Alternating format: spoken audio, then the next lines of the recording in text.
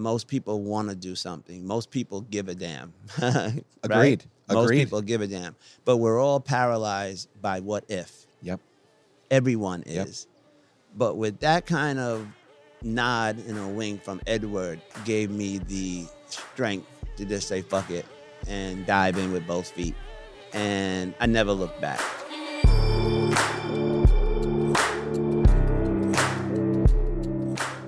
Hello, dear friends and damn givers. Welcome to the Let's Give a Damn podcast. I'm your host, Nick Lapara, and on this show, I have conversations with all kinds of amazing humans that have two things in common. They give a damn, and they're striving to live meaningful lives. Thank you for hitting play.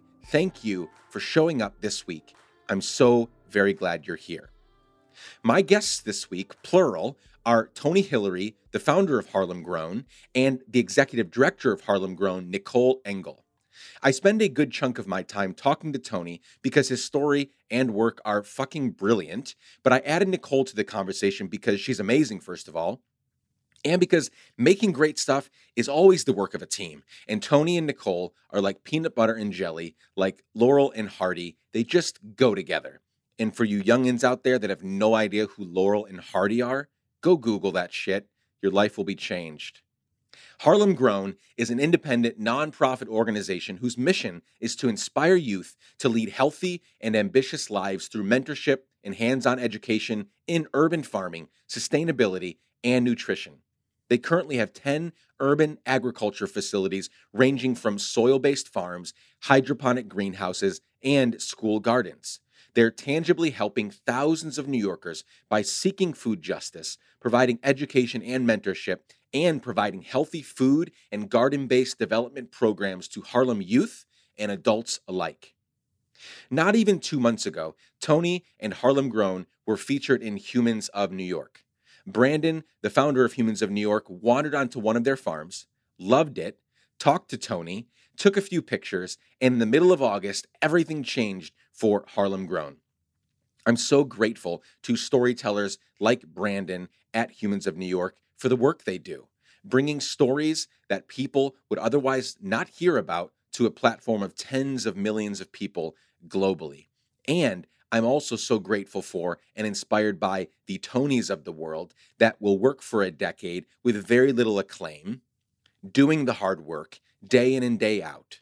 They deserve for the Brandons to walk in on them, tell their story, and for their organization and work to be elevated just like what is happening to Harlem Grown right now. In this conversation, Tony and we talk about how Tony went from being a Prada suit-wearing motherfucker, his words, not mine, that was overweight, working too much, never seeing his family, to being one of the most pivotal damn givers in all of New York. This is a story of humility, resilience, perseverance, and a massive vision for the good of the people of Harlem and beyond. I'm so thrilled to share this conversation with you today. I hope you enjoyed listening to it as much as I enjoyed having it. So much to learn from Tony and Nicole and their work at Harlem Grown. Before we jump in, a quick reminder that you can anytime and for any reason email me at hello@letsgiveadamn.com. You can ask questions, recommend future guests, tell me how much you love or hate the show, anything really. I just love hearing from you. And right now, without further ado, let's get right into my conversation with amazing damn givers extraordinaire, Tony Hillary and Nicole Engel. Let's go.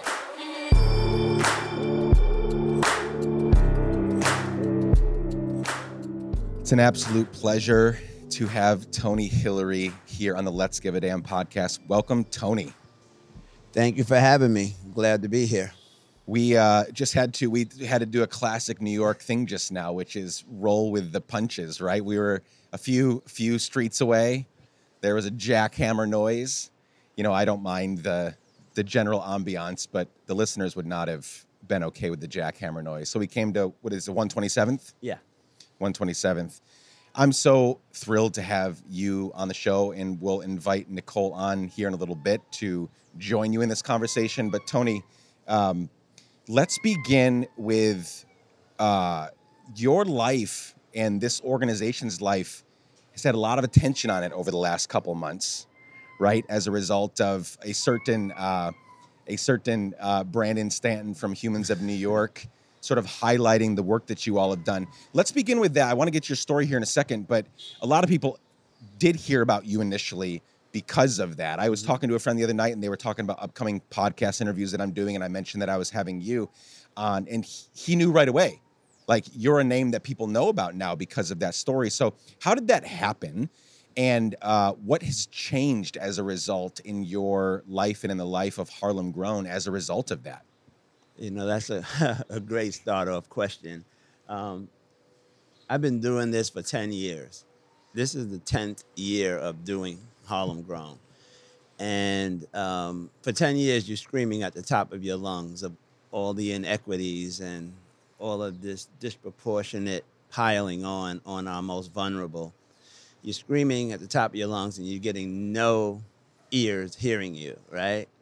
And then Brandon wandered into the farm on 134 where we just were one Sunday. I was sitting there reading the paper, and he came in and asked me, could he look around? Could he take some pictures? And I said, sure. Then he started talking to me. I know people won't believe it, but I didn't hear of Humans of New York. You know? Wow. Yeah. I'm a little older, so social media and me are not too friendly. You Not a know? bad thing. Yeah, I have, I struggle with it. But, and then he told me who he was, what he did, and I've been interviewed a million times. Anybody who knows me, you Google my name, there's about 15 to 18 pages that pop up. Yep.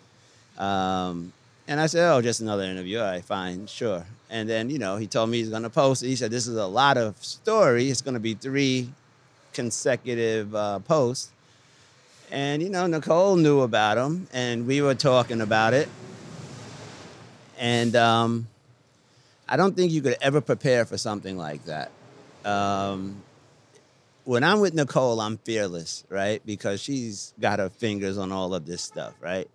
He posted it at 12 o'clock on a Sunday, right? Yep. Nicole's home, off. I'm home, off.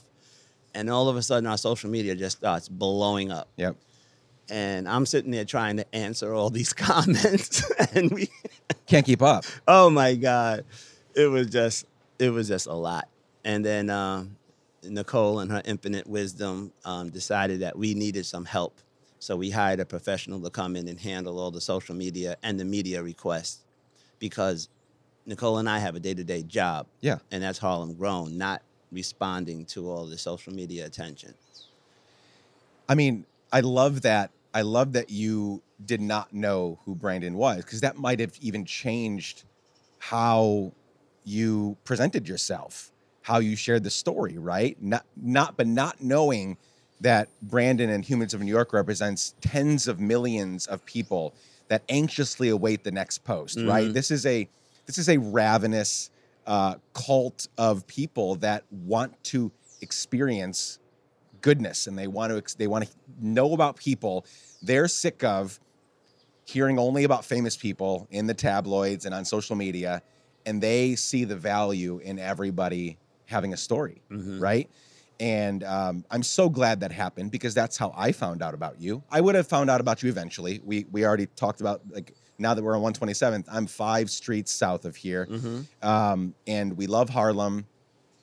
But it would have taken me a little bit longer to hear about what you all are doing. So I'm so thrilled that millions more people know about the work that you and Nicole and this team are doing. And great point about the 10 years of screaming at the top of your lungs, trying to get shit done in this city. And you've obviously done some stuff before Humans of New York and others that have, raised the banner on your behalf and alongside you. But it's not easy. And that's something we're going to get into here today, is it's not easy when you give a damn.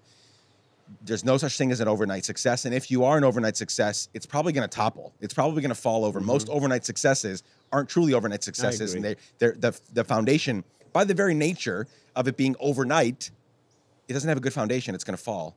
So you've built something over the last decade that hopefully with this newfound attention will continue to grow and do a lot of good stuff, right? Yeah, hopefully. And, like you said, when Brandon came in, every interview I do, every potential new donor, everybody even remotely interested who wants to meet, they meet me at 134th Street. Yeah. That's ground zero for Harlem Grown. That's where it all started. The story is right there. The school is right across the street. The community that we love and serve so diligently is right there in the center. That is ground zero. That's why we started there this morning, right before we had to move. So when Brandon came in, I'm like, oh, here's another one. You know, I've done thousands of those. Yeah, thousands, literally thousands yeah. over 10 years, right? Some of them pan out, some of them don't. But that's where we start every interview, and every inquiry starts right there. So here's another guy. That's the way I looked at it. I'm like, all right. I love it. You know, but the result was great. The result was great. So you have been giving a damn for, more than a decade at this point, but it wasn't always that way.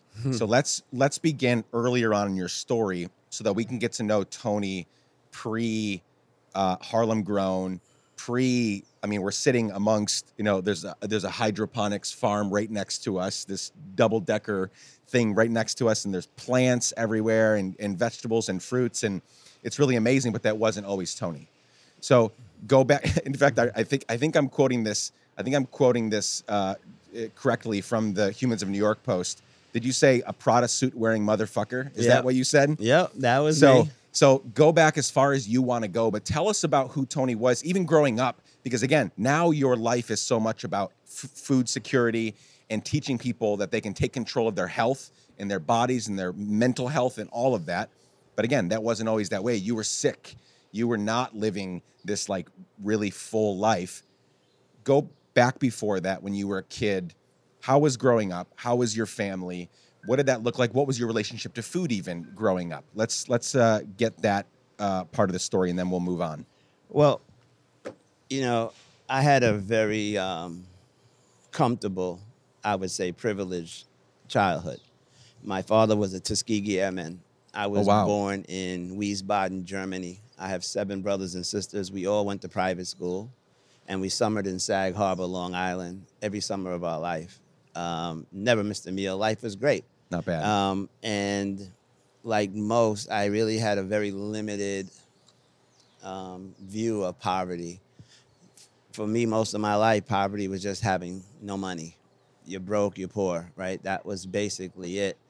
And, I had a very good childhood, but I'm the first in my family to drop out of high school and not go to college. So, of course, I'm the black sheep of the family.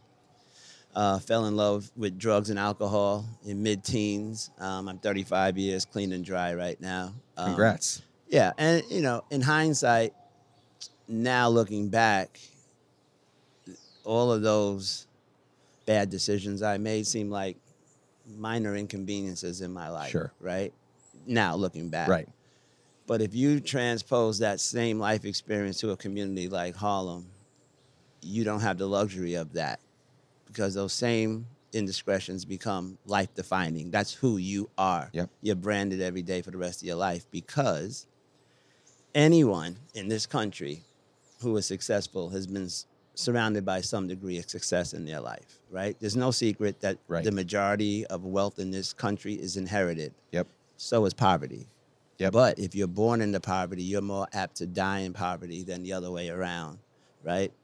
And for me, living in the suburbs, looking into a community like this, it's so easy to have those knee-jerk anecdotal solutions for everything. Oh, just get a job. Oh, just eat healthy, or just get an education. If it was that simple, we wouldn't have these issues, right? And this was all unknown to me until I came here. But back to my upbringing, because of that background I had, you can fail upwards in life, no matter what's going on. You hit your bottom, you come to your senses, you have a leg to stand on. You know right from wrong. You have a network around you that you didn't know before, your family, your community, your classmates from school, and you'll always be okay. And that was me. So I started businesses. Each one got better than the next. And then I kind of struck gold with a limousine company. And you started it? Yeah, I started it. Well, I was working for a company and started as the last guy on the couch, and pretty quickly learned behaviors. Yeah. The company I work for catered to the rich and famous. NBC was their biggest account. So All the guests coming in. Saturday Night Live, Late Night with Conan O'Brien. They had all these shows. And I soon became one of the most requested drivers that they had. So you see that, you know, rich and famous people, they don't want a car. They want a person. 100%. You know, confidentiality, comfortability, and all of that stuff. So that was me. And then after 3 years, I opened my own company, and a lot of the clients came with me. And it was very, very lucrative. Made a lot of money. I have 3 kids. They're all young adults now. We lived in Queens. So I bought a co-op up in Riverdale section of the Bronx. My kids all went to private school. Life was great. I was printing money at one point. But deep down inside, I was miserable. You're making a lot of money, but you're never home. Yeah. You can't enjoy the fruits of your labor. My kids' birthdays, graduations, I missed. Thanksgiving and Christmas is prime time in that industry because New York City is the playground of the rich and famous. They come in for the holidays, they do all their shopping, and you got to be there. Like driving Miss Daisy, you're there with the happy face, and I mean, it's a very superficial existence. You're making a lot of money. I was miserable. I'll be honest with you. Driving in a car, you eat bad, gain a lot of weight. At 42, I had high blood pressure. They put me on medication. The year after, they threw in some Lipitor for high cholesterol. And I was chugging along, but then the financial crisis came and hit me like everybody else. Wow. And the banks cut my line of credit. I mean, this is not a cab or a Uber. You know, you can wait 6-7 months to get paid. You need a line of credit to pay your salaries and health care and car notes, etc. And then I couldn't, at one point, they had a sign and drive program. You can walk into a Mercedes-Benz dealer and sign your name and drive out with a brand new car. But they tightened the credit restrictions with the financial crisis. They did away with that. So now I started losing clients, one after another. And I started sitting at home getting depressed. And depression, or any form of depression for a recovering addict alcoholic, is danger, man. You know, the personal pity party. Yeah. That's how people fall off, right? So my wife would watch me with this spiral, just sitting there playing video games all day from 7 a.m. to 7 p.m., never leaving the house and all of that. And she said, dude, you got to do something. And for some reason, I was fixated on these stories that you read about schools. And this is the irony here, is that obviously I couldn't get out of school fast enough. I dropped out in 11th grade. You were not interested in school. Right, I wasn't, but I could not believe in New York City, the richest city in the country, if not the world, that we would have schools like I was reading. Where I live, we have great schools. And I live 15 minutes from here. Yeah. So I could not wrap my head around what I was reading. I thought people were embellishing this. I thought it was all made up, you know, sensationalized. So one day I just was really feeling really down. So I really got myself up and pushed myself out, and I got on the subway. And I got off on 135th and Lenox, and I'm walking up 135th with no direction or nothing. And there was a school right there, a half a block off of the subway, and the kids were at recess. And I'm like, that was a eureka moment. So I walked around the corner and said, I'm here to see the principal. She came out and said, yes, sir, how can I help you? I said, I'm here to help. And she said, help with what? And that's where I got stuck. I never thought about it. So I said, I'm here to teach parents the importance of education, to break the cycle of poverty. Hear me, the high school dropout, right? Recovering addict alcoholic, Lipitor, high blood pressure medicine. I'm coming to teach people. And she said, really? Okay. She introduced me to the parent coordinator. He and I had a cup of coffee. He slaps me on the back and says, go get him, Tiger. And was that because they were in desperate need of people like you, or he saw something in you and was like, this guy's onto something? Probably, I'm guessing the former. The former. They need people. These schools are unlike anything that I was accustomed to. You go into these schools where there was no services, no art, no gym. Yeah, they cut all of that stuff. They cut everything. every kid in the school qualified for free breakfast and lunch in addition to their academics. And, at some point, while all this is being thrown at you, you start questioning, like, where am I? Am I in New York City, in the United States of America? How is this okay? And I'm a curious guy. I never said I was the smartest guy in the room, but I'm curious, and I ask a lot of questions. And when I found out that New York City housed 62,000 homeless children in New York City, that's when my head kind of exploded, right? Because what is a homeless child? We know what homelessness looks like. We see it all the time, but you never see a child. And it's like a dirty little secret, right? But then fast forward to today, there's 115,000 homeless children in New York City. And unfortunately, they're disproportionately placed in communities like this. We see when they want to put a shelter downtown, because homelessness is everyone's burden. They want to put them downtown. Communities come out in mass and protest. They threaten lawsuits. Yep. So where do they end up? Here. Yep. South Bronx, Brooklyn. We know where they are. And it's not indicative of the community itself, but the community is being overburdened for everybody else's not in my backyard mentality, right? So, okay, here we are. And I meet these kids in this school who look just like my kids. And this is the elementary school, pre-K to 5th. So you're talking 5 years old to 11 years old. And you look at these kids who look at me every day coming in like I'm the celebrity.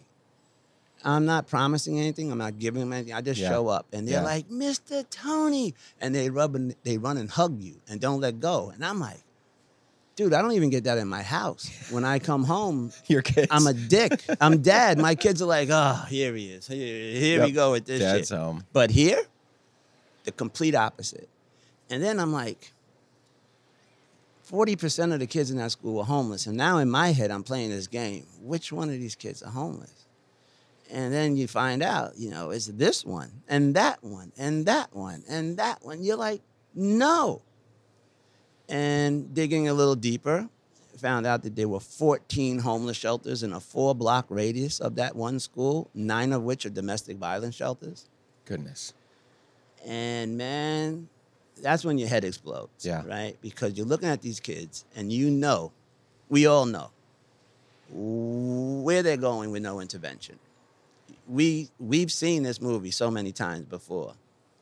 And I kind of bet on them that, no, that's not going to happen here. So I quit the parents and started focusing on the children. Now, because of the high poverty rate, all the kids go to school for breakfast and lunch. Mm-hmm. That's my ground zero, the lunchroom. So it's 400 kids in this school. So each lunch period, you have about 150 to 200 kids per lunch period. Yep. So that's my wheelhouse now. So I'm in there. And now you see the diet. And it was pretty troubling. And I'd eat the same thing with them. Remember, I was a fat guy on medicine and all this. Yeah. And I'd eat the peanut butter and jelly because I didn't know what half the stuff was. And so one day I decided I'm going to go out and get something to eat. And I walked outside and I'm looking for something. And I counted over 50 fast food restaurants in a 3-block radius, sprinkle in 29 pharmacies, and not one affordable food option. So now... Holy shit. Yeah. So now here is where I am. Mostly all the kids are on food stamps. Yep.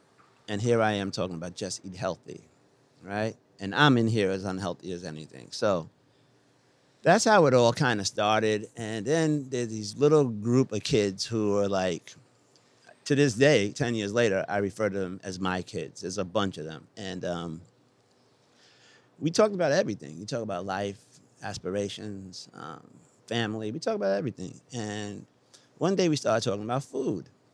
And kids in that school could not identify simple vegetables. They can give you the staple, carrots, of course, tomatoes, apples, that kind of stuff. But beyond that, they don't know. Everything was, they call it salad. Anything green is salad, and they didn't eat anything green. They wouldn't even taste it. So as fate would have it, right across the street, there was a community garden that was abandoned. And the kids called it the Haunted Garden because it was overgrown. And all they saw were cats, rats, and scary old people going in and out. So I made some calls in between breakfast and lunch and called the city, found out it was indeed abandoned. They told me how to set up a garden committee. I did. And then they awarded me with the contract. And that is when my life changed drastically. So I went in there. It didn't go over too well because the people who were in there weren't too happy with someone else coming in. But after some wrangling, they left and left us with this big junkyard. It was full with living room furniture, appliances. There was even a car in there with a car engine being rebuilt. I don't know who was doing it, but so now I had something else to do. So between breakfast and lunch, I'd go over there, start hauling out trash. The kids would watch me from the window across the street. So 2 days later, at dismissal, a lot of them came over and started helping me. Started pulling it out. Some of the neighbors started coming in and helping. I mean, it was like just a spontaneous thing, just something to do. And then it was all cleared out after about 6 weeks. And this little girl, Nevaeh, who's about as big as your pinky, with glasses as big as her face, looks up at me and says, "Why don't we plant something?" And I think that was kind of the origins of the whole thing. And amazing. What do they say? The rest is history. And those kids changed my life. I wandered in here thinking I was going to change someone else's life, but it was the complete opposite. What was there's so much to pick apart in the last few minutes. What was your journey? So as you're coming face to face with, you're in the lunchroom, horrible food, you go outside, 50 fast food restaurants, 29 pharmacies, no healthy food. What was your journey like to fix yourself, to correct yourself so that you could be in a place? Because if you would have kept on living that life, well, your actions aren't matching up with your words, and your words might be right. You could be speaking truth, but people are looking and saying, that's not how you live. Right. So what was your journey like to get from point A to point B, being now I'm in a place where I can physically, mentally, spiritually, emotionally lead this little movement that seems to be happening? Well, that's a great question because that's exactly what happened. I'm sitting in there and, it didn't take me long to realize that I was the giant hypocrite, the most arrogant prick you ever met in your life, walking in here with my entitlement, trying to push my values on other people and their children. And that came to light very quickly because, these kids are mimicking everything I do. Yeah. I walk that way, they walk that way. I go there, they go there. And it was, there's a responsibility that comes with that kind of thing, right? So now what am I going to use this newfound gift that I have? Yeah. What am I going to do? Let them mimic me eating fast food and all this? So I was always concerned of my health. But I was in a fast-paced life where it didn't matter. You're in the middle of nowhere waiting outside the best restaurants or hotels in the city, and you just grab stuff and you go back because you got to be in there when they come out. That's not the case now. I have time. And I started going to the doctor regularly, and I started watching my blood levels and my cholesterol, and my weight was ballooning. My ankles hurt. My knees hurt. So I said, let me change my diet. So I went vegetarian, and within a year, I watched my levels drop. I went vegan, and they just bottomed out. Yep. Here I am, 62 years old. I take a baby aspirin in the morning. I take nothing, and I feel great. So you are what you eat. Yes. And I learned that by working with these children. And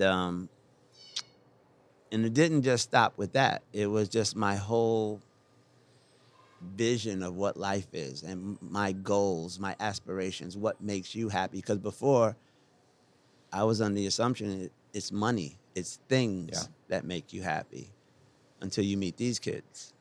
And then that just goes away right away. Yeah. Yeah, money obviously does. Money and things bring a certain level to a point of happiness. But the happiest people I've met traveling the world for the last 20 years are people that don't have anything, like consistently. 100% of the time. And so, are you still a vegan? Yep. Okay, we are too. But I eat fish once in a while. Okay, yeah. So we were vegetarian for 5 years. Saw the tremendous benefits all around. We're doing it equal parts for, I would say, equal parts for health, for animal cruelty, and for the climate. Right? It's kind of like it's just a big all-encompassing issue, right? And then we went vegan a year ago, and we have. Maybe it's because it coincided with being in a pandemic and not being out and about where sickness is everywhere, but we've never felt healthier in our lives.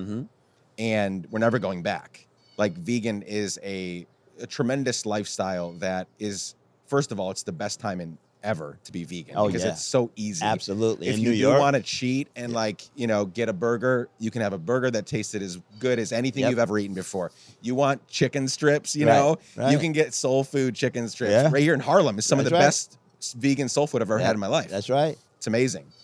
Okay. So you're making these health changes in your life. You are now trying to live up to what you know is true and what you're telling these kids. What was the next? But at that point, you're clearing out the space and you're, moving this car out, and Nevaeh shows up and the kids show up and everything's happening.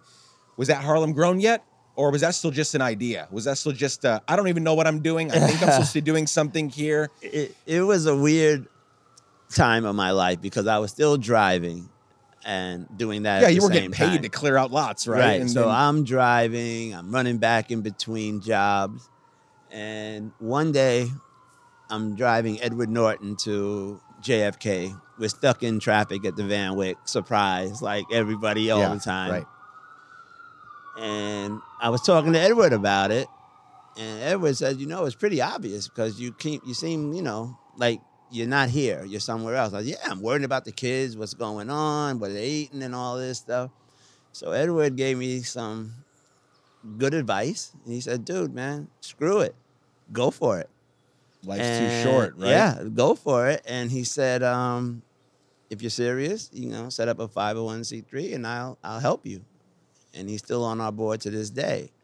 And, most people that I met, similar to you, you travel a lot. I travel a lot telling my story of Harlem Grown. You meet people all over the place. Yeah. The majority of people are good. Most people want to do something. Most people give a damn. Right? Agreed. Most people give a damn. But we're all paralyzed by what if. Yep. Everyone is. But with that kind of nod and a wink from Edward gave me the strength to just say, fuck it, and dive in with both feet. And I never looked back. We've started a 501c3. Edward steered some funding to us. He narrated a documentary for Whole Foods called Apple Pickers, and in lieu of payment, he had them send us $25,000. And that was our first money. But then again, I'm a guy off my couch with all this baggage, with a passion, determination, and grit. And that's how Harlem Grown started. And you can only go so far with those things, right? I completely agree that almost everyone, I fundamentally believe that people are good. When the bad shit shows up, right? It's a direct result of how we grew up, our parents, the lack thereof, the people around us, the influences. But I believe we start out good. I mean, kids, like I have 3 kids. You have kids. Do you have kids, Nicole? Not yet. But like, yes, there are moments where you're like, oh my God, why did I have, like, this is horrible. It's so hard. But I see through that so often, and I see goodness. I see, I mean, my kids don't need to be taught. My kids, as young kids, just from being in school and us putting them in diverse settings, they're drawing, when they're drawing their photos. My kids are, I'm Latino, but they're white-ish. They're white. I don't see them drawing just white kids. They're drawing black kids and white kids playing together and doing stuff. All the scenes they were drawing, it was all kinds of people. They didn't question when they went to school and there were little girls, with hijabs on. They weren't like, oh, that's weird. Like, why is she wearing that? It was just, oh, this is who she is, right? So we're taught to hate. We're taught racism. We're taught bad habits, we're taught. And in a place like this, a lot of those things, there aren't options for parents, but we're still taught, just eat whatever you can find. That's really cheap. They have a $1 menu.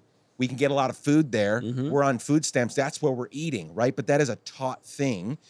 And so I completely agree that people are good. They want to give a damn. And there's a lot of things at play here. But one of the things that you mentioned is they just need someone to lead the way. Yep. They need someone to take away their what if. Yep. Because everybody's asking what if. Think about how many problems. Sometimes I get so overwhelmed, and I literally, not paralyzing because I'm a doer, but I do get so overwhelmed thinking that within a stone's throw of where we're sitting right now on 127th, a kid is getting abused. Mm-hmm. A wife is getting hit. Someone doesn't have all that they need. Someone doesn't have most of what they need. There is unhealth. There is chronic unhealth. Like, when you think about that, we're in one little, yes, New York's the greatest city in the world, but we're in one little pocket of this city, in one state, in one country of the 200 countries in the world. Like, there's so much to do. It can be paralyzing.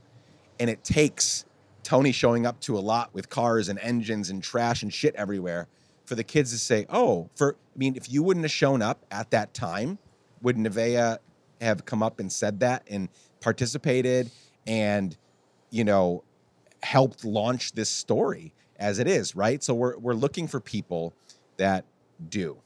And it seems like you're a doer naturally. And then sometimes we need the Edward Nortons in our life. For most people, it won't be Edward Norton. Mm-hmm. We need that person to say, well, you're not here physically. You're not, or you're here physically. You're not here mentally. Just go do it, dude. Right.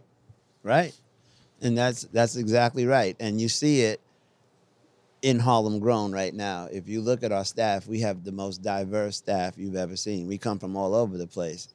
Look right here. We're all here for the same reason. Yeah. And at the essence of all of that, at the center of all of that, is doing good, changing things, seeing a wrong and rolling up your sleeves and trying to change it. That's hard. It's hard work. I mean, so many times you go home and you cry on your pillow. Oh, yeah. Right? But then you come to work the next day and you see the literal fruits of your labor in these children. So you were talking about your kids. Come to Harlem Grown on a weekend. I will. We have affordable housing behind me. Yep. $4 million brownstones across the street. Yep. And the largest domestic violence shelter in Central Harlem on the next block. Any weekend, you have all those children in here playing, and I defy anyone to stand there and point out what child comes from where. The innocence of childhood is unbelievable. They walk in, hi, I'm Tony. Hi, I'm Nicole. You want to be my friend? Sure. Mom, this is my best friend. They met 2 minutes ago. Right? But when does that change? When does that change? We see it in this community, 3rd grade, 4th grade. Life is hard in communities like this. Poverty is like a stack of pancakes. It's one issue piled on top of another, another. It's not just not having money. The system is designed to almost keep people in this position.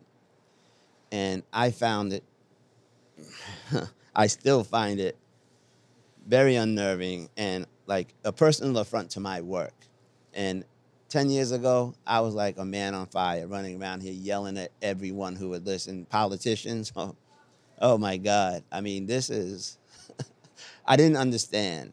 I'm not politically savvy. I'm just a man on a mission. And I've learned since how to play the game. But the game, the winners are obvious, but the loser are always these children and their families, right?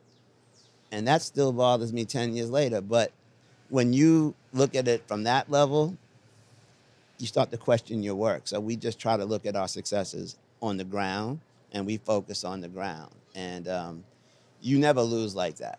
You never lose like that. Because like Nevaeh right now is a sophomore at a private school downtown on the honor roll.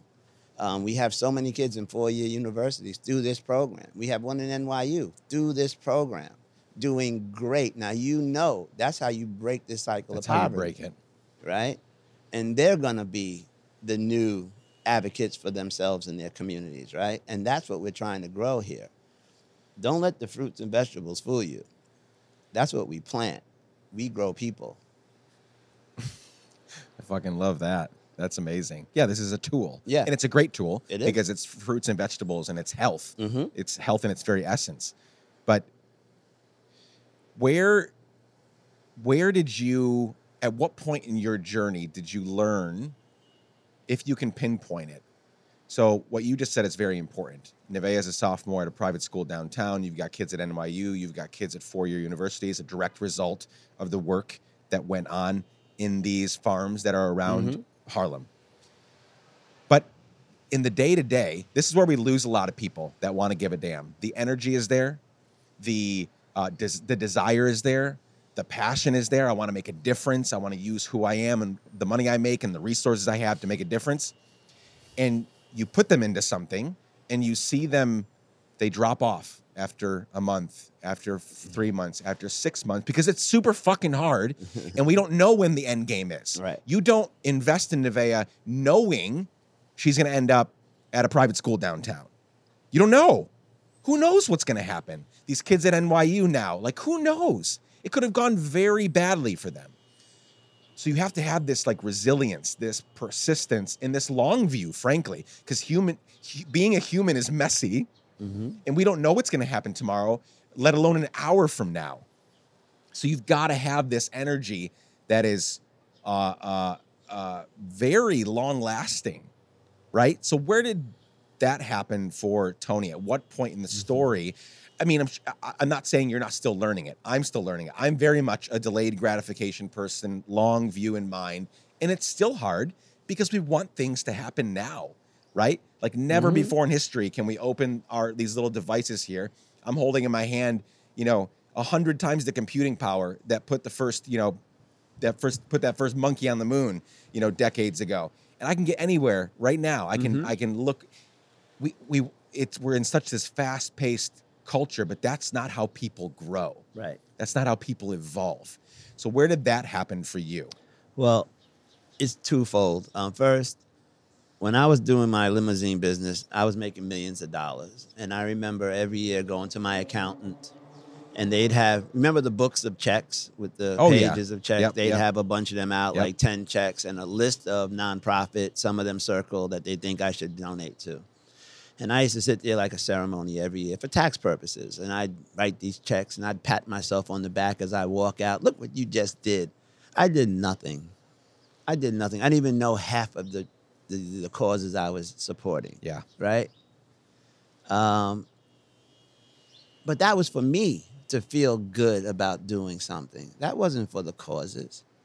So when I came here and you meet these kids, it's personal. When I told you they changed my life, I'm not bullshitting. I mean, they made me revalue everything that I thought was important because I thought it was the things. They had no things, and they were so happy just to come out here and play in the dirt, walk in the grass, look at clouds. Bring your kids outside and look at clouds. And how long do you think it will be until they tell you, I'm bored, I got to get out of here. And these kids will sit here for 6 hours and then tell you at the end of the day, today was the best day of my life ever. Yeah. Dude, who doesn't want that? So now it's the long game, right? And this goes to a lot of donors. I mean, Humans of New York, man, it's crowdsourcing, yes. People feel good in that moment, and you have this notion to send some money. Then it's on to the next story. And then the next story. And that's part of our secret sauce here because corporations, we are a very, very compelling story. We all know corporations have to spend money. Yep. Corporate responsibility is all the rage. They come up here waving checks all the time. It'd be very easy for me to take that check, but it's doing more for them than it does for us. The kids don't know where this money came from. It's this new gloves, new tools. Maybe we do a field trip or everything. They don't know what's behind that. But on the other side, downtown, in their corporate report every year, they have all the things they support. Harlem Grown, one check. Inner city youth, homelessness, sustainability, hunger, education, boom, boom, one check. You check a lot of boxes. So we insist that before we take money, they send their employees up here to work with our kids on the farm and in the schools. And in our summer camp, we have a 7-week summer camp. Every Tuesday and Thursday are field trips. We take them downtown to the boardrooms of these organizations that give us their volunteers. So now they go down there and see you, who they get dirty with on Saturday. But now you're in a corner office with a suit and a team of 100 people working with you. They say, I want to be like that. Because what we have here is just lack of access and lack of opportunity. That's what creates inner cities, not lack of intellect, not lack of ingenuity. I mean, inner cities create so much art, music, culture is born in inner cities because it's the most resilient communities there are, right? You take nothing and create something. Yeah. Normal people can't do that, right? You don't have the will to do that, right?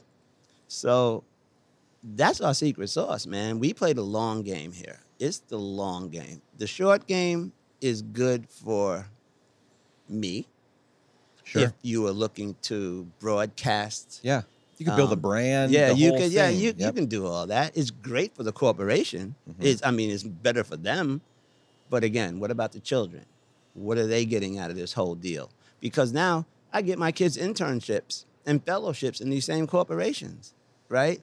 That's the track we need to get them out of this, right? So the long game, man.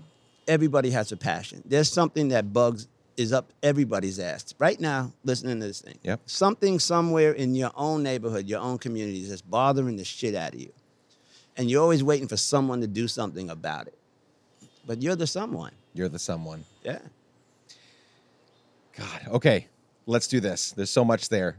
Nicole, let's switch over to you for a bit. We'll give Tony a break. No, I'm gonna pull it up. Okay. Sounds good. Thank you for joining us. Thank you for having me. So happy to be here. You are, as we were driving over here, because we were at 134th, came over here, ever since you showed up an hour ago, Tony has been profusely, doting on you just talking about how much you mean to this organization. You're a recent addition, right, to this organization? Yes, I joined in June as the new executive director. Amazing. And we'll get to that. You obviously play a really pivotal role here at Harlem Grown. But before we do that, you just came on the mic.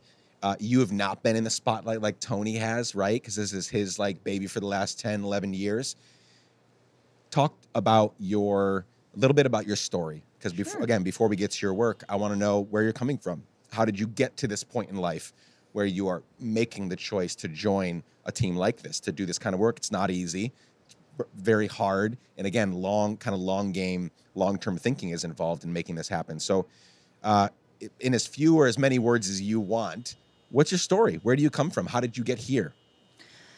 It's a great question. I think Tony and I really connect because we have a really similar story that it starts, frankly, with privilege. I grew up in New Jersey, very close to here, and I went to public school. And my perspective was I got a public school education. I didn't understand the varying degrees of what that meant. Sure. Ended up in college in West Philadelphia and was always passionate about education, started working in public schools in West Philadelphia and was like, what the fuck? This is not the type of school I went to. Yeah. This is not the same thing. Got really angry, didn't understand, and wanted to learn more. I spent, my early years getting a degree in education, working in schools, and I started my career as a teacher. I taught on 127th Street, 2 blocks away from where we're at right now, and really began to see that, your zip code dictates the education you receive in this country, and that's not fair, quite frankly. Yeah. So I went back to school, got a master's in education, was trying to figure out how to give a damn. I was teaching, but it wasn't my strength. And I ended up in school administration. I worked for a network of schools 3 blocks away from here. I believe your children go to the school I worked at. Yes, a great coincidence. And got really passionate about the community that I've been serving here in Harlem and the children, and figuring out, how do you even this playing field that's just so not even. And I think, there was an easy answer. We'd have solved this problem by now, and there's not. And, I spent my professional career in schools serving children. And I hit this point where I felt like I was on this hamster wheel where every year was Groundhog's Day. I started the year again, and you have, there's good things happening, really good things happening around here, but they're not changing the overall issues in this city, in this small part of this city. Right. I got an email about this opportunity, and I told my husband, I'm not going to take this job. I'm just going to go talk to them. Why not? Yeah. I came back from meeting this guy over here, Tony. Looked to my husband. I said, I think I'm going to take this job. Amazing. I mean, it's a compelling story. It is looking at the same problem that I've been looking at for my entire professional career, but from an entirely different perspective and angle. And it was that fresh perspective that I felt like I needed in my life. Did you, had you heard about Harlem Grown before the email? That's the crazy part. I worked 2 blocks away, and I had never These farms are everywhere, right? They're of this all organization. I had the entire time this organization has been in existence, I've been working in Harlem, and I had never heard of this organization. And that was like the biggest travesty to me. Yeah. This place is doing such amazing things. Why hadn't I heard about it? And if I hadn't heard about it, that was a problem. And that's really what compelled me to take this job. I wanted to help amplify the good work that was already being done. I mean, this organization did not need me to do good work, but it needed me to help make sure other people knew about it, because people don't. Yeah. Yeah. So let's go back in your story a little bit. I found that very interesting. So you grew up in New Jersey, had a public school education there, which great thing to point out that Tony did in one way, but you're pointing it out in a different way, that you can't, it's not just simple enough to say, oh, I went to public school.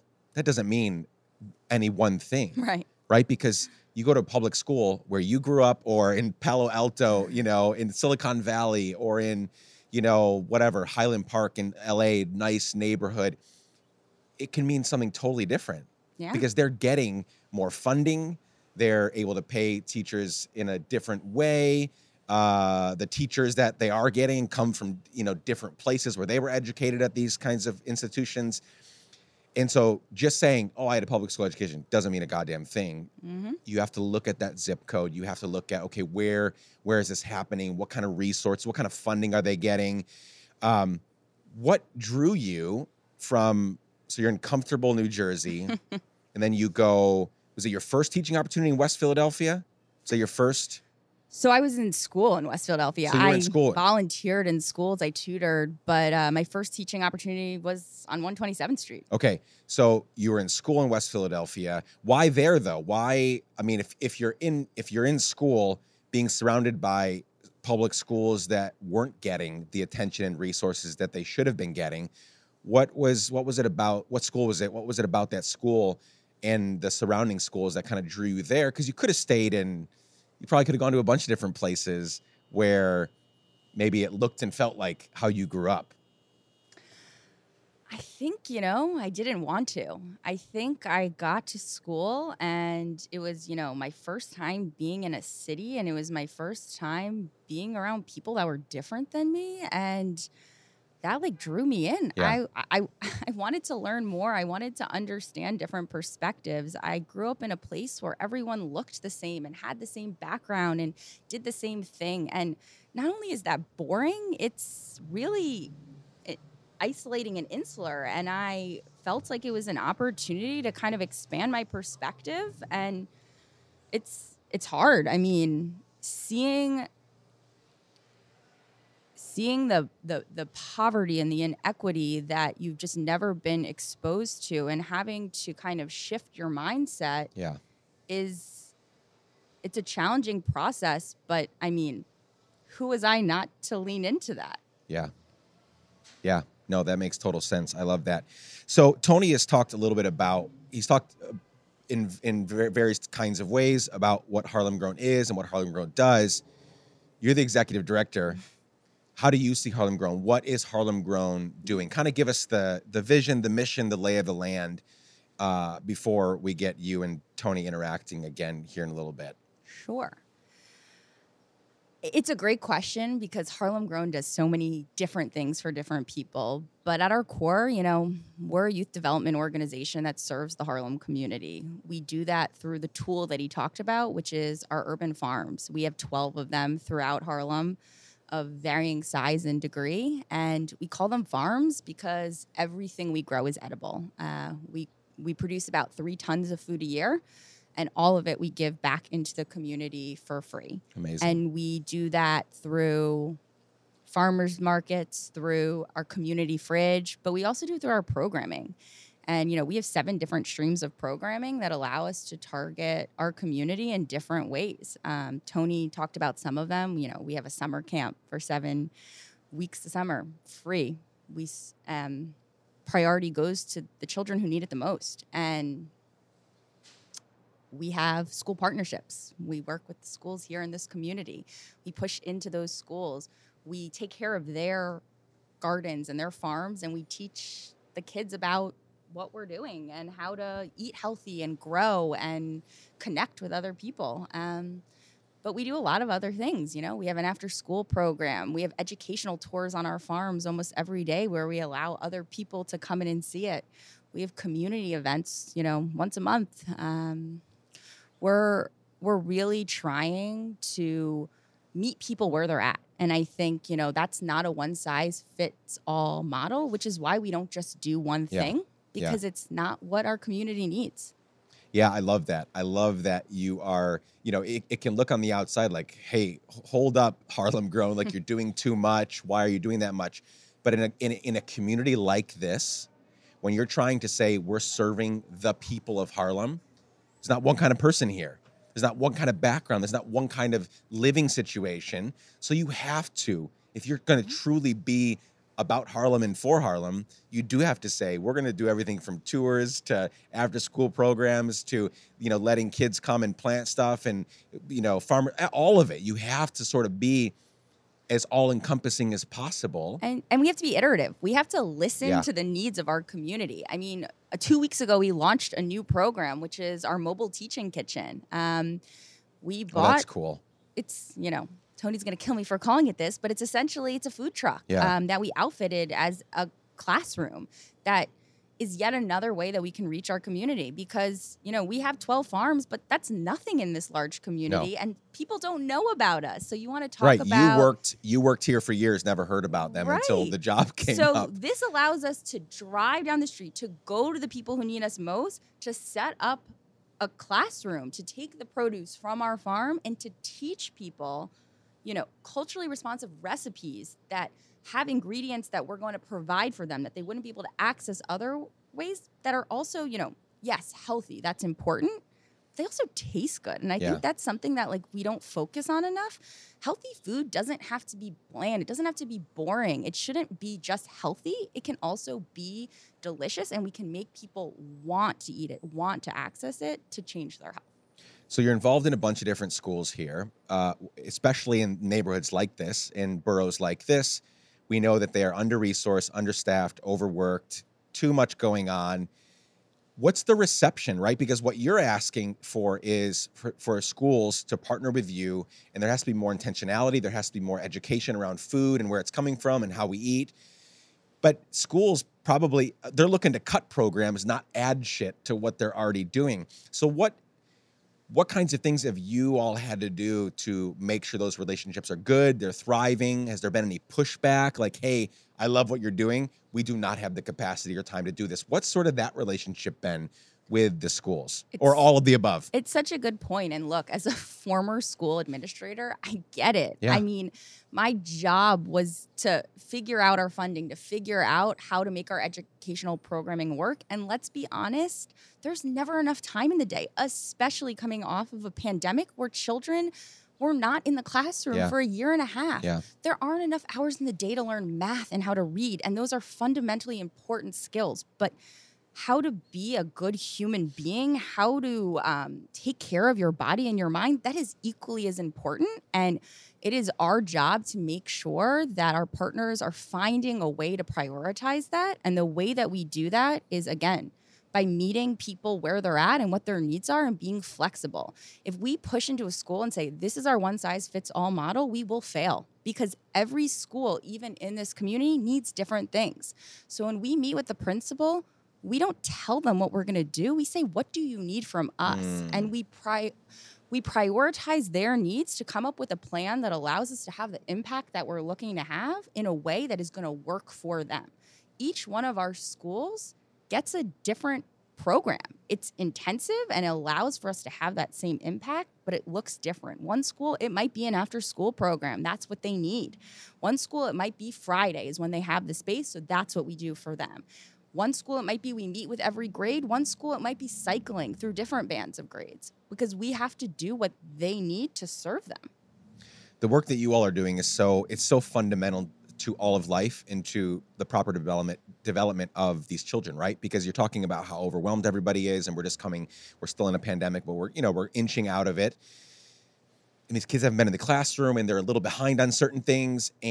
But this is the most important time to have them thinking about their health. Because if you don't have your health, you don't have anything. It's one of the main reasons that we went vegan and think very thoroughly about what we put into our bodies, my family and I, is if you don't have your health, you don't have anything.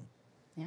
You could have all the money in the fucking world, and if you're unhealthy, you're not thinking properly, you're not processing well, you're not learning, so these kids, they're sitting in the classroom and they're in math class, they're in science class, they're learning how to read, and they're not getting it because they've been living on junk food, and they have been taking in their relationship with food is get full. What can I do to get full as quickly as possible and as cheaply as possible? Not, am I putting in what is the best kind of fuel? Like the 93 instead of the 85, right? Or the 87. I'm putting in the premium fuel so that my body will be able to learn in the best way possible. And there's this misconception that when kids go to school, our job as educators is to teach them, and they have to learn, and our priority is to teach them math or to teach them reading. Yeah. And I think, look, as a former teacher, how can we expect a child to sit through a 2-hour lesson on math if they're hungry? I mean, that's the craziest thing to me. As adults, we don't function if we're not feeling full and satisfied and have proper nutrients. And just because younger children can't articulate those needs in the same way, we try to silo school into this just, core learning time, but these are interconnected issues. They are. Tony, back to you for a second. So you are, this is a nonprofit venture. Resources, even if you have Edward Nortons and people like that on your team, resources are limited. You're trying to figure out how to be wise with all your resources. Why did you hire the lovely young lady to your right? Like, there's a lot of viable candidates in this city. What was it about Nicole that drew you in and that said Nicole is the right pick for executive director to help take Harlem Grown to the next level? Well, let me just dial that back. 10 years, like I said before, you can only get so far on grit, determination, and passion, right? You're going to get to a certain point. And that's where we were.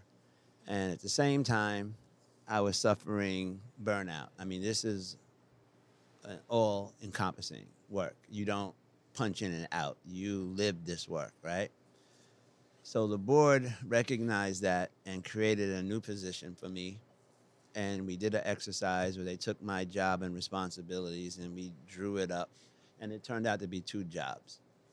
And so we said we're going to hire an executive director. So the funny part is that we did a national search and got some incredible candidates. Sure. And we got it down to the final 4. And I still find it funny that Nicole, as a finalist, worked 4 blocks from here. But during this process, I'm not the most seasoned guy, right? This whole thing to me was a blur, right? Sure, yeah. I'm doing what I'm told. I'm marching along, playing the good soldier. Interviews, man. Interviews are interviews. It's words on paper. It's what you've done and where you've been and what you've learned. It's not who you are. So we did the final 4 interviews, and Nicole got to the final 2. And I'm getting inundated for everybody, all their input and everything. So I said one day, Nicole, let's go to lunch. Let's not talk about work. Let's just talk about us, your family, your likes and everything. We sat there for over 2.5 hours. And on walking her back to work, I knew she was the one. Now I'm hoping that she would accept when we offered it, right? Yeah. But like I tell anyone who listens, she chose me. Yeah. She's taking less money, more work for the work. That's who she is. Now, you watch her here. She can deal with the staff, an irate parent, and be on the ground with a kid within 2 minutes. That's a gift. You don't learn that. You can't teach that. That's who you are. And that's what we need here. So all of the accolades on paper, that's good. That doesn't translate to this work, right? And so it was a no-brainer. And I've only been working with Nicole for less than 4 months. It seems like she's been here forever. She's the yin and my yang. She complements me. So for a founder, for 10 years of just doing whatever I wanted, almost rubber stamping and never having any pushback, I welcome that because she makes me better. I hope you feel honored, by that. I mean, I know enough about Tony at this point and the things I've listened in that he wouldn't that's not like just bullshitting and just putting it out there for the podcast. Like, this is the most genuine man you will ever meet. Yeah. And I think we are an unlikely duo, but it just works. I mean, our vision for this organization is in lockstep. We want the same things, and we have different skill sets to get us there. And it's what we need right now, especially in this exciting time of growth. We want the same things, and we are going to achieve them. Amazing. So you've got this in this last part of our conversation. I could talk to you both for hours. Maybe we'll do another one sometime and get deeper into stuff. But for the sake of time today, we have this big gala coming up, right? So it's 10 years. And again, it comes at an interesting time, not just for you all, but, we're coming out of a pandemic. We're in this incredible city where there's so much going on and there's a lot of uncertainty and a lot of people are still recovering from, the pandemic. Tell us about what's happening and also add in there if there are ways that those listening that don't live, we have listeners all over the world, all kinds of people, and not everything resonates with everyone, right? Like I always tell people, and you said it too, Tony, like everybody's got something that keeps them up at night, that bugs them. It's just whether they choose to act on it or not, right? So we've got everybody listening in. A lot of people are interested and concerned about food insecurity and, urban life and children and, plant-based living and all the stuff that we've mentioned here today. So talk about the gala and also how people can get involved. If they don't live around here, are there ways for them to get involved in what you all are cooking up? Oh, I like the way you passed that to me. Well, it's kind of a blessing and a curse, right? The pandemic was our finest hour, leading into our 10-year anniversary. So now we plan for this in-person event because we never did a gala before in 10 years, if you can believe it or not, because That's amazing. I push back. Yeah. I will not spend $100,000 on a party and do this work tomorrow. Yep. It's such a disconnect. Yep. So we had fundraisers, we had cocktail hours, things like that, but never a gala. So for 10 years, we're going to have a gala, but it's going to be a celebratory. We want to celebrate everyone that we met along the way in 10 years, starting with Edward and the Finks and the Bertolinis, everybody who've helped us monetarily, volunteering, everyone, because this is not me, it's we. It's obvious. So it was a celebration. But we had the foresight to plan a hybrid model, in-person and virtual.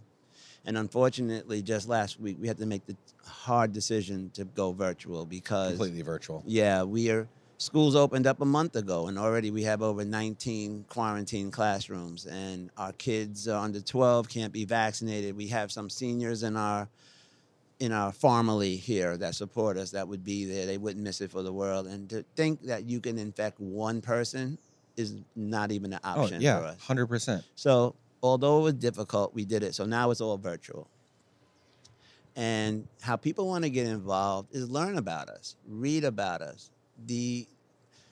I get a lot of kicks and side eyes when I say this. Don't do the knee jerk and just cut the check or go on there. Read about us. Make sure this is something you want to support. And if you want to support us, you donate.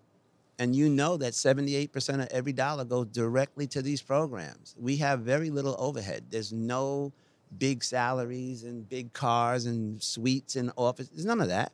Our work, you're looking at our work. Yeah, we're sitting in it right here. We hire from this community. We pay fair wages and offer health care to everyone here. We have $18 an hour as our minimum wage here. Amazing. Dude, how do you change a community? Not by giving them kale. You give them hope and give them purpose. And that's what we're doing here. I love it. I love it. I mean, I was glad to hear you, and I feel, conflicted because I've been to a few in-person events, safe in-person events. I still, wear my mask everywhere. I'm not fearful, but I'm also like, I have a lot of friends that, were breakthrough cases, right? Fully vaccinated and got it. And two of my kids had to be quarantined. They didn't get it, but someone in there, so my wife just this week, finished with 3 weeks with 2 more kids at home. She was looking forward to them being off. Right. And then we got the call 7 days into the first quarantine. The second kid was, in close proximity. They're both fine and well, thank God. But it's a very troubling time, and there's so much uncertainty. And I'm so glad that your attitude is, we don't want to infect even one person in this. Like, it's not worth it, right? Nope. It takes people making the hard decisions now. I respect the hell out of anyone making the hard choices, even though I really miss in-person events. Yeah, me too. And we'll get back to it, hopefully. But I'm so, again, like I said, I could keep going, but I want to be respectful of your time. This was so fun. I'm so grateful for it. We're literally sitting. I'll take some photos that we can post along with this just for people to have context. Like, we're literally sitting in the work, and it's beautiful. And there's a certain peace and a certain energy that I feel sitting here amongst these other not sentient but living beings, right? These things that give us so much food and sustenance. This is hope. This is the picture of hope in a community that is, for all intents and purposes, a food desert where we can find fast fried, cheap food within a stone's throw. And if you weren't doing this work, it would be very hard pressed to find fresh food.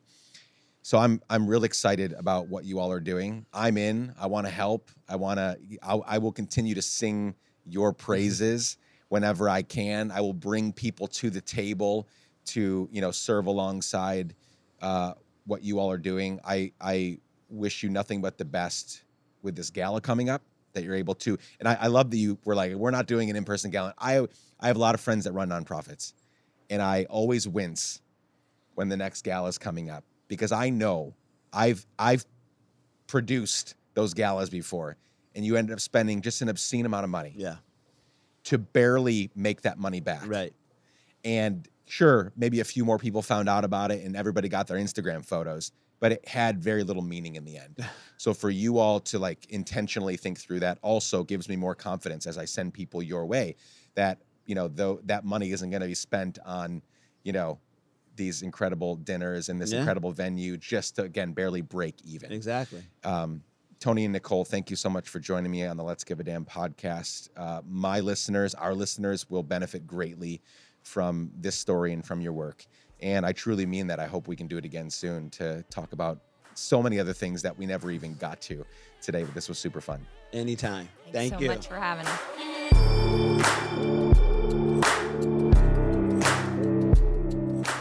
Hey friends, that is it for today. Thank you so much for being here, for spending some time with Tony, Nicole, and me today.